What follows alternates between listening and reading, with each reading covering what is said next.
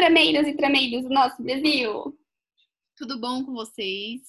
A gente está aqui com uma convidada mais do que especial, que é a Carla Lemos, do Modices. Carla, muito obrigada por sua presença. A gente está mega master blaster feliz de ter uma mulher incrível como você aqui conversando com a gente. E, bem, eu acho que eu nem sei por onde começar, porque você tem uma história incrível. Mas primeiramente, muito obrigada. Tô super feliz de estar aqui. Tô super feliz de estar participando. Já dei uma stalkeadinha ontem no Instagram, gente, que está querendo. Obrigada! Muito obrigada. Muito obrigada pela entrevista. A gente está muito feliz. Cá, você quer começar com as perguntas ou eu começo? Posso começar, acho que a gente pode ir intercalando. Beleza, então. Carla, o Modices, ele tá completando 10 anos, mais de 10 anos agora tá com 13, né, se eu não me engano. Acho que sim, acho que já é 13 mesmo, que é aquele número da estrela vermelha, né? Maravilhoso. E eu sempre vejo que o time do Modices, ele tá sempre encorajando o empoderamento feminino. E eu tava lendo a sua bio no site e você fala que não começou com um site de posicionamento feminista, mas que foi importante vocês adotarem esse posicionamento. Por que isso aconteceu e por que você acha que é importante um site como o Modices se declarar feminista? Bom, tudo começou... Quando eu comecei era tudo mato, né? Então, assim, era um tempo onde a gente não tinha muita informação sobre essas coisas, né? Eu achava que feminista era um povo que queimou um sutiã. Foi queimou um sutiã lá na década de 60, não sei, uma coisa meio esquisita. Então, assim, e o conteúdo de moda, né? A gente foi sociabilizada pra gente associar o que seja de interesse feminino, só moda, só beleza e essas coisas. Política nunca era, né? Tipo, mulher que se metia com política era sempre uma pessoa meio esquisita, né? Era sempre economia, isso é assunto de homem, pra que eu vou me meter nisso? Eu quero gastar, eu quero... Então, eu também acabei sempre me afastando e levando meu direcionamento para outros caminhos. Só que até na moda, né, que era esse super assunto de interesse feminino, o meu olhar para a moda era diferente. Meu olhar sobre a moda era um aspecto mais cultural, querendo entender mais o porquê das coisas. Fiz curso de consultoria de imagem para poder entender mais, sabe, sobre todas essas mensagens. Moda para mim sempre foi muito mais do que o universo de luxo, né? Porque, assim, cria de madureira, né, meu amor? Passarela. Só fui descobrir que era Chanel na faculdade, entendeu? Moda pra mim era o que eu vivia na rua. Então, assim, sempre tive esse olhar diferente pra moda.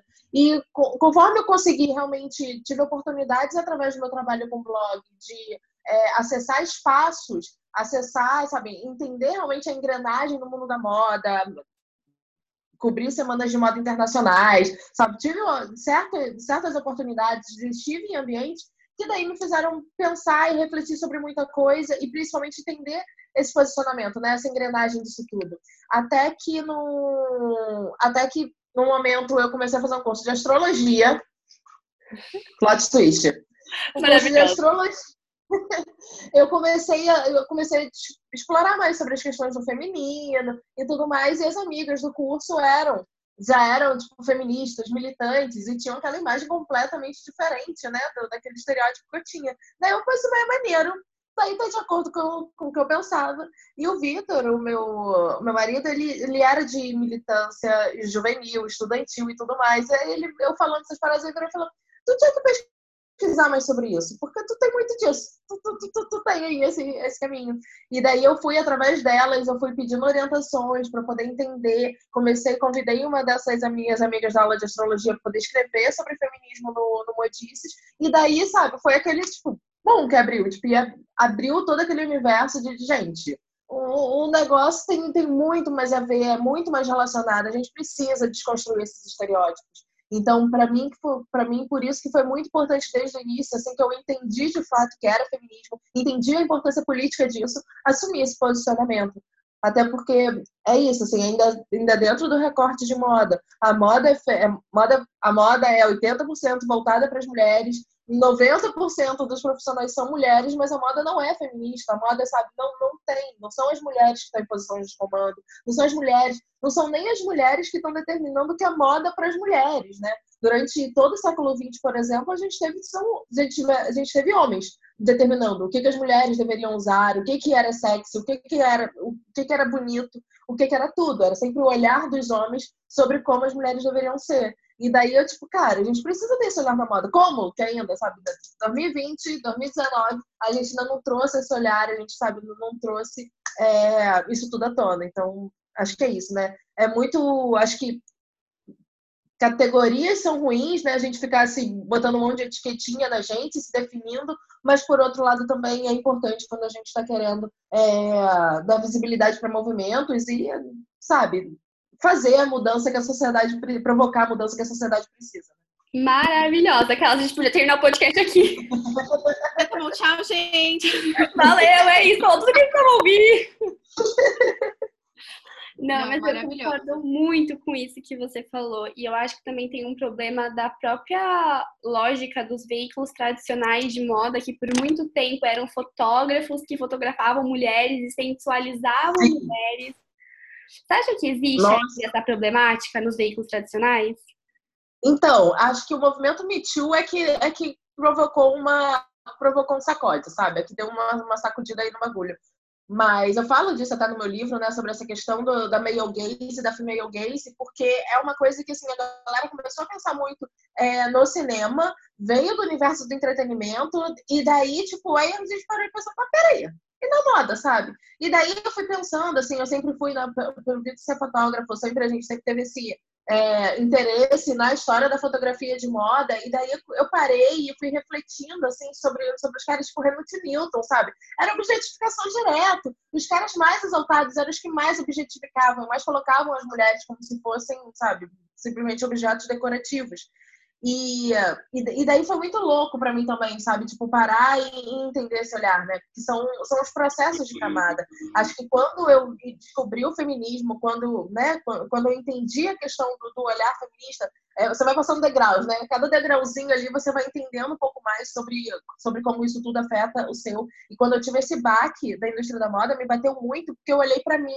E eu olhei assim, eu entendi por que eu não gostava quando o maquiador homem me maquiava. Porque ele me deixava, sabe? Aí você tem um olhão, fazia um olhão, fazia umas coisas que não tinham a ver comigo. E eu me dei conta de, tipo, que eram as maquiadoras mulheres que exploravam umas coisas e que, sabe, que eu conseguia aprender coisas novas, que eu conseguia me sentir mais eu, sabe?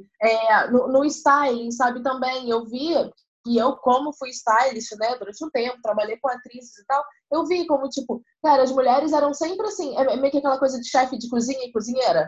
Uhum. Homem, quando é stylist, nossa, o stylist super criativo. Mas quem fazia a produção, quem ia pra rua, pegar a roupa, passar, etc, muitas vezes eram mulheres, sabe? Que iam para poder fazer as coisas. As mulheres não tinham a credibilidade que os homens conquistavam. Então, assim, isso pra tudo. E até que eu me dei conta que, tipo, fotógrafa, não tem fotógrafa mulher. E eu, numa dessas minhas fases, assim, estudando moda, aí eu descobri a Karine Day, que foi a fotógrafa que descobriu a Kate Moss e tudo mais. E daí, quando eu parei e voltei pra ver a história dela de novo, eu, tipo, cara, como essa mulher sofreu e se fudeu, porque ela não conseguiu, sabe, fazer um super sucesso, uma super carreira. Ela lançou esse novo rosto na moda, que é, nossa, tudo que a Kate Moss passou, né? Já fiz até uma thread sobre isso. E ela mesmo, o olhar dela, né, que foi tudo que, tipo, que lançou esse movimento, tipo, beijo, tchau, linda, sabe? Ela, pra quê? O homem pode pegar aqui, pode fazer assim, a hashtag, pode fazer esse meio de olhar? A gente continuar abusando das garotinhas.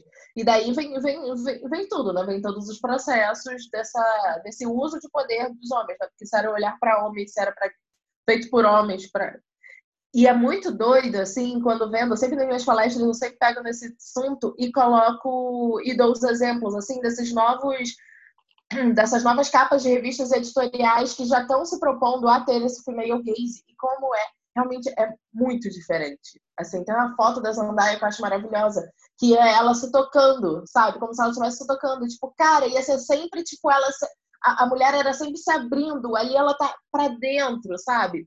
E são essas sutilezas que a gente vai, tipo, caramba, não é mesmo? A gente vai descobrindo outras formas de se olhar, de se descobrir sexy, de ver tudo. A moda influencia toda a cultura, né? Toda a cadeia de todas as coisas que acontecem. Você vê o tempo inteiro em filme, tem sempre uma personagem na moda, tem sempre alguma coisa. Então, tipo, caramba, se ressignificar isso é muito importante.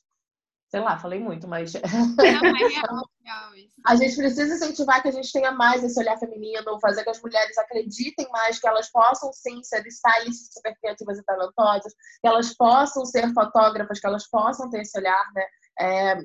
Exercitar, ser criativa. Acho que a grande vantagem da internet hoje é que você pode soltar mais o seu trabalho, né? Não que vai ganhar dinheiro, porém, estamos aí descobrindo novas formas de fazer ter mais alcance, né? Porque antigamente nem tinha alcance. Porque se não fosse homem branco, hétero, cis, aqui no Rio de Janeiro, por exemplo, do Leblon ou da Gávea, você não tinha chance nenhuma. Eu tenho uma pergunta. O seu livro, ele fala muito sobre isso, né? Sobre a desconstrução dessa imagem super glamorizada da moda e, enfim, de tudo que a gente já está acostumada a ver.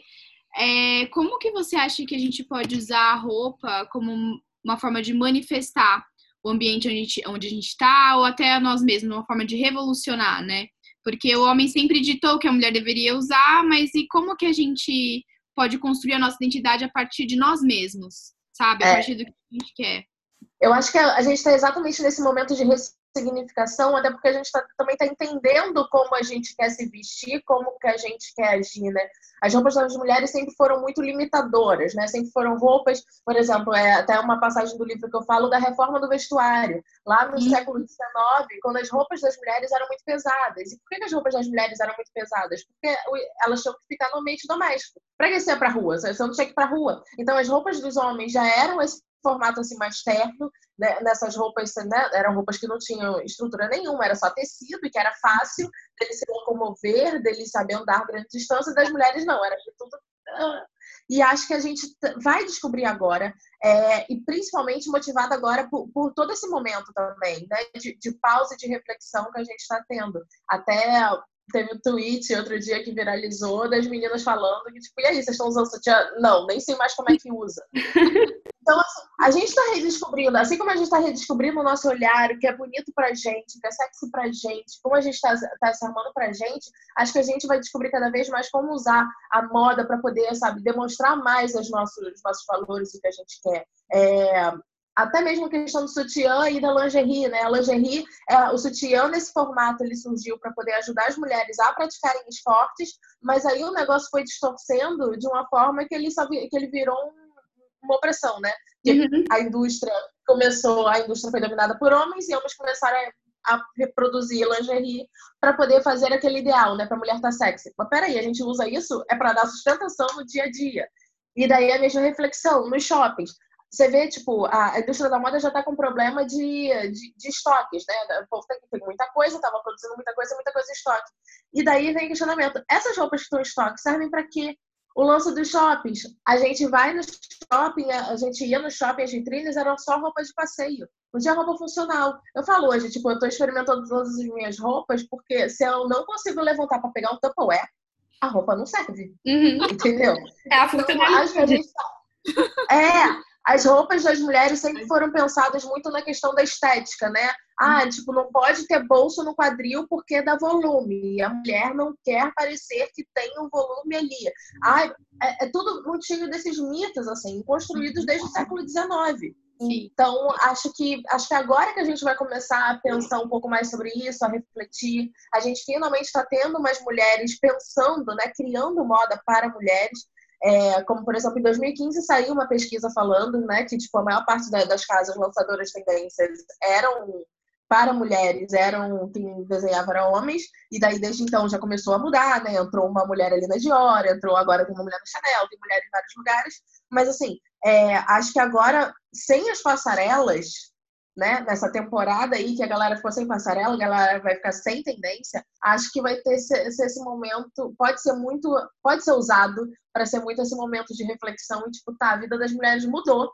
A gente ainda tava lá como se elas fossem trophy wives dos anos 50. Mas agora que a vida delas mudou, agora que as coisas mudaram, e aí, como que a gente continua atendendo essas mulheres? Porque não é questão também que a gente vai conseguir viver só de brechó, porque brechó ainda não tem... E é exatamente isso. Tipo, se você está produzindo hoje, em 2020, a mesma roupa que eu encontraria no brechó, para que você está produzindo roupa? Você precisa produzir roupa que tenha um diferencial, e daí vai ser que tenha funcionalidade, que tenha mais bolso, que seja fácil de lavar, que sabe, que tenha, que não amasse tanto, sabe? A gente não quer passar roupa, entendeu? Talvez um vestidinho de festa, mas assim, no dia a dia não quer. As coisas precisam ser práticas, precisam ser funcionais. As roupas precisam acompanhar o movimento do nosso corpo, né? As mulheres, sabe, tipo, todo mês a gente incha, a gente muda ali 1 ou 2 centímetros. Por que as roupas femininas não pensam nisso? Por que as roupas femininas ainda são muito difíceis de abrir e de fechar? Você não tem autonomia, você depende de outras pessoas muitas vezes nas roupas. Até as roupas mesmo, se a gente não está usando sutiã, por que as blusas femininas não têm mais uma sustentação, não tem mais uma estrutura? Por que essa modelagem não é mais trabalhada? Por que não se usa mais a tecnologia nesse favor? Então, acho que as mulheres já estão com essa angústia há um tempo. Eu espero que a indústria da moda agora consiga observar para poder atender essa angústia que a gente sente. Porque nos últimos tempos foram tudo isso, assim, desde a Chanel, desde a reforma lá do vestuário, que as mulheres, opa, a gente quer usar calça. Aí veio a Chanel, tipo, eu vou usar coisa masculina assim porque é mais confortável, é o que eu tô querendo agora. E tudo isso que veio vindo, né, o estilo tomboy, é a gente buscando mais conforto. A gente está sinalizando para a indústria, sabe, de forma muito clara, a explosão de tênis, né? A gente usando cada vez mais tênis, as vendas de salto alto caindo, está mostrando que a gente quer além da estética. Então tá na hora só de corresponder. Mas acho que é esse pesar, sabe? A gente está conseguindo defender mais o que a gente quer através do que a gente tem, né? Até ontem estava numa live com a Thaís Faraz falando sobre styling, sobre como o styling muda as coisas. Eu acho que as estampas de camiseta, inclusive essas estampas de camiseta com mensagens, foram criadas por uma mulher. Sempre mulher, né? Uma coisa louca. E acho que a gente está conseguindo se expressar mais dessas formas, até no carnaval, a forma como as mulheres expõem seu corpo da forma que elas querem, mais ou menos, também já é, sabe, tipo, essa libertação vindo, mas a indústria precisa acompanhar. Então, a indústria que é formada de mulheres precisa olhar mais para si, né, para poder fazer. A gente não é manequim, sabe? Ninguém quer mais roupa para poder ficar um manequim assim na vitrine parada, porque não pode se mexer, porque não pode levantar o braço para poder fazer um brinde direito, porque vai rasgar, porque vai repuxar, porque vai se amostrar, porque vai qualquer coisa. Posso fazer uma pergunta, Nath? A próxima pergunta? Eu posso fazer. Pode fazer. Eu ia fazer, mas pode fazer. Rapidinho. Você fala muito sobre autoexpressão no seu livro e sobre fugir de padrões convencionais. Você acha que, de alguma forma, a implementação que a gente tinha de não sei quantas tendências por ano era uma forma de criar padrões e, mais uma vez, estar aprisionando o que as mulheres, no geral, tinham que usar para serem aceitas pela sociedade? Ou você acha que isso vai mudar depois dessa pandemia? Eu espero muito que mude, mas assim, é muito louco esse lance de tendência, né? E de ver como é que foi, porque antes era aquela coisa que era muito de classe, né? Tipo, a bota branca da Xuxa. Adoro dar esse exemplo, a bota branca da Xuxa, não é porque eu quis muito uma bota branca da Xuxa. E daí, a bota branca da Xuxa era uma coisa super inacessível, e daí era cool, hype, não sei o quê. Começaram a fazer bota branca cafona, porque precisava mudar aqueles ciclos da moda, né? Porque ainda seguindo aquela coisa lá do Luiz XIV. Daí, nos anos 90, 2000, não, a individualidade, né? A gente precisa ser indivíduo. E daí a galera se juntou em tribos. E foi o jeito, a arte humana do capitalismo de conseguir se fazer relevante, né? Porque sempre que surgia aquele movimento de contracultura, tipo, a gente precisa da moda. Não, mas olha só, a gente tem aqui esse estilo que foi feito para você.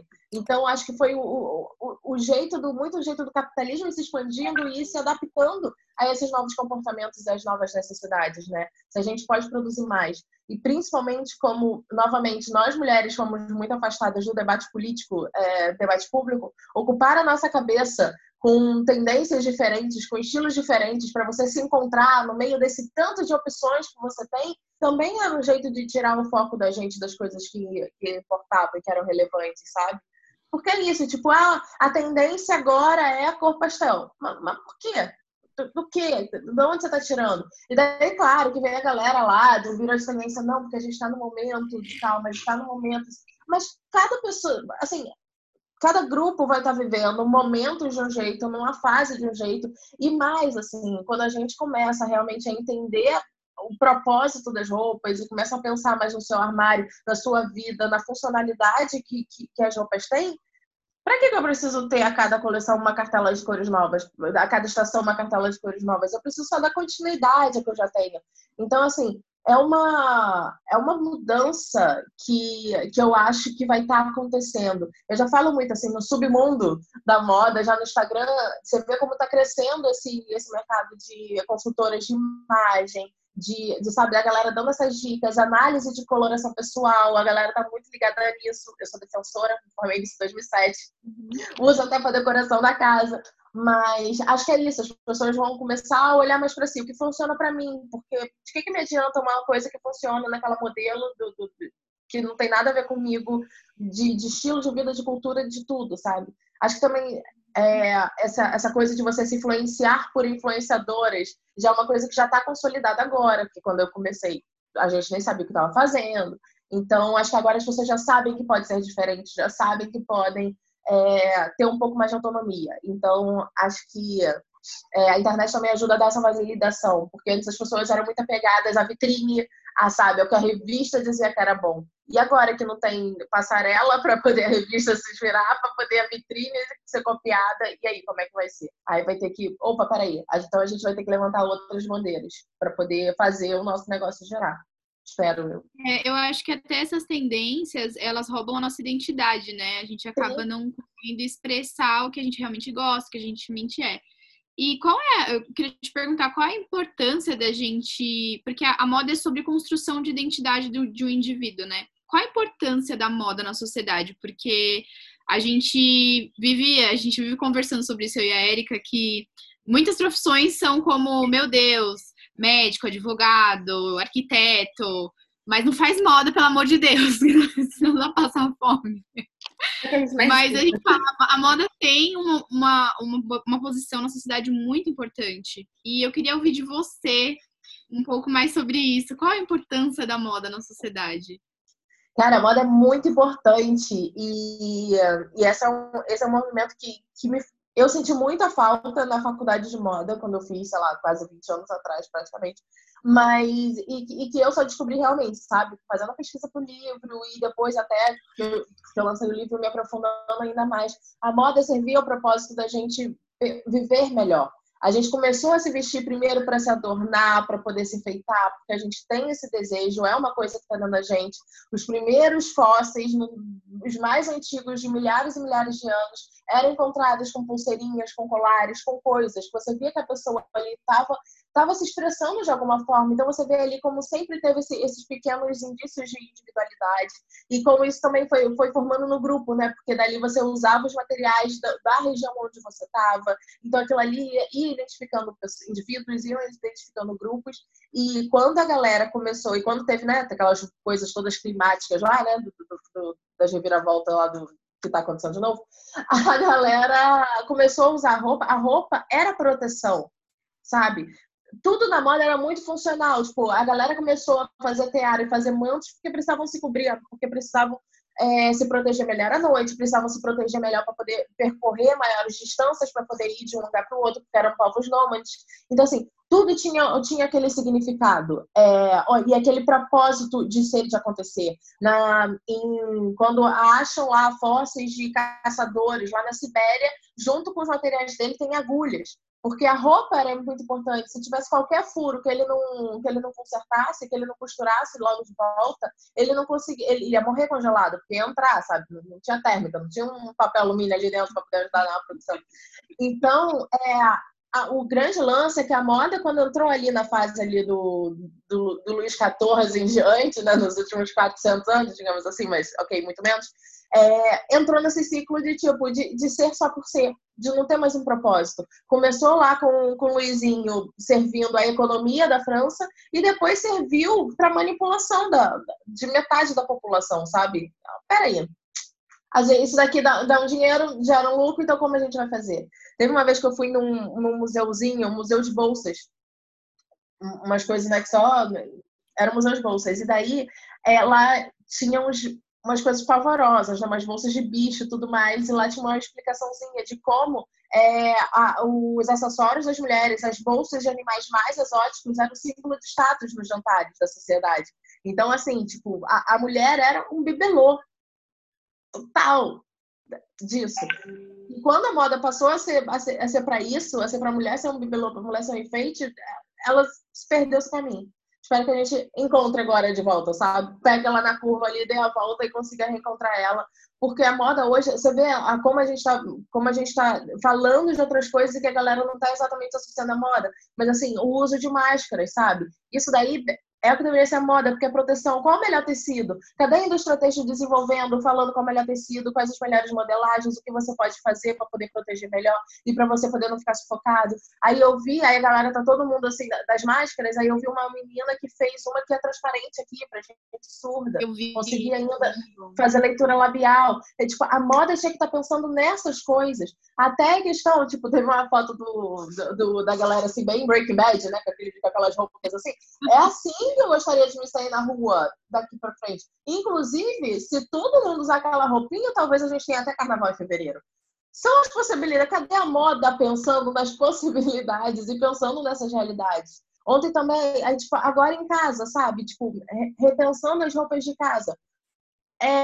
E aí, o que é funcional? O que eu posso usar que vai me servir aqui para poder fazer um call, para poder fazer uma reunião de trabalho, que vai ter sabe, que vai aparecer daqui para cima.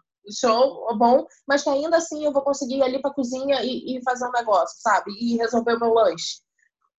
Qual é essa duração da roupa? Como que a roupa vai ali servindo? E como é isso que não tá funcionando mais. E agora a gente precisa reconectar. A gente precisa reconectar esses pontos. Ontem, falando lá com a Thaís, essa minha amiga, sobre a calça de pijama ter elástico na ponta, para você não arrastar aquele negócio assim molhado, que às vezes molha, não sei o que. São pequenas coisas que a indústria da moda. Outra coisa também, as meninas falando de que não vão usar sutiã, e muitas falando que não estão aí usando calcinha. Cara, mas os shorts têm uma costura no meio que pinica, que incomoda. Por que não estão pensando em botar um paninho que nem colocam na calcinha para poder ficar ali naquela costura, para a gente poder usar o shortinho, poder usar as coisas frescas sem ter uma costura ali no meio, sabe? É isso. A moda precisa voltar a entrar no seu eixo de servir para um propósito, que é fazer a gente viver melhor. Para isso que começaram lá a juntar fiozinho para poder fazer cordinha, para poder fazer as coisas todas, sabe? Para poder adornar assim e se enfeitar, mas para ajudar a mais coisas, sabe? Sempre teve isso. Sempre foi para fazer alguma coisa, não foi só tipo, vamos fazer porque é bonitinho, vamos ter aqui um monte de roupa que eu não vou usar e que vai ficar ocupando espaço porque é legal, vamos gastar meu dinheiro. E a moda também, nessa coisa despropositada de você só usar porque você precisa de uma blusinha nova, olha aí como você captura aí o dinheiro das mulheres que já ganham menos, que já, né, gente, vamos lá, todas essas questões você captura o dinheiro delas e impede elas de realizarem muitas coisas. O sistema é bravo. Patriarcado ali, capitalista. É complicado, né? A gente tem só uns 10 minutinhos. Eu queria só fazer uma última pergunta. Ou, Nath, você tem uma outra pergunta para fazer? Então, eu vou só perguntar rapidinho. Como a gente pode usar a roupa como uma forma de empoderamento? Se permitindo, acho que é primeiro de tudo, sabe? Se permitindo experimentar, se permitindo usar. A gente foi muito limitado, né? Disseram que a gente não podia, que a gente tinha que ter medo de ser cafona, medo disso, medo daquilo. Colocaram tanto medo da gente, medo de parecer, medo da roupa. Cara, só vai, só usa, sabe? Acho que essa é a maior coisa que você pode fazer. Usa o que você quer, experimenta, esquece essas coisas do que você tinha que ser parecer, do que você pode ser parecer. Aproveita que tá em casa, entendeu? Que é só você e seu espelho, e usa o que te dá vontade. E assim você vai conquistando confiança para poder não se importar mais com esses pitacos de gente errada.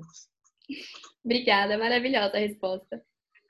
Muito isso. E falando um pouco do que a gente está vivendo hoje, eu vi um post seu, o último post que você fez daqueles prints que você posta.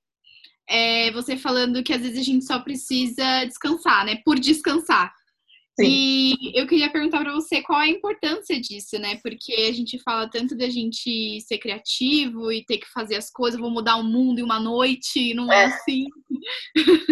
A gente tá com a cabeça a mil, às vezes a gente só precisa descansar. Eu queria que você desse um recado, assim, deixasse uma dica para as pessoas que estão ouvindo, pra, tipo, calma, meu, não é assim.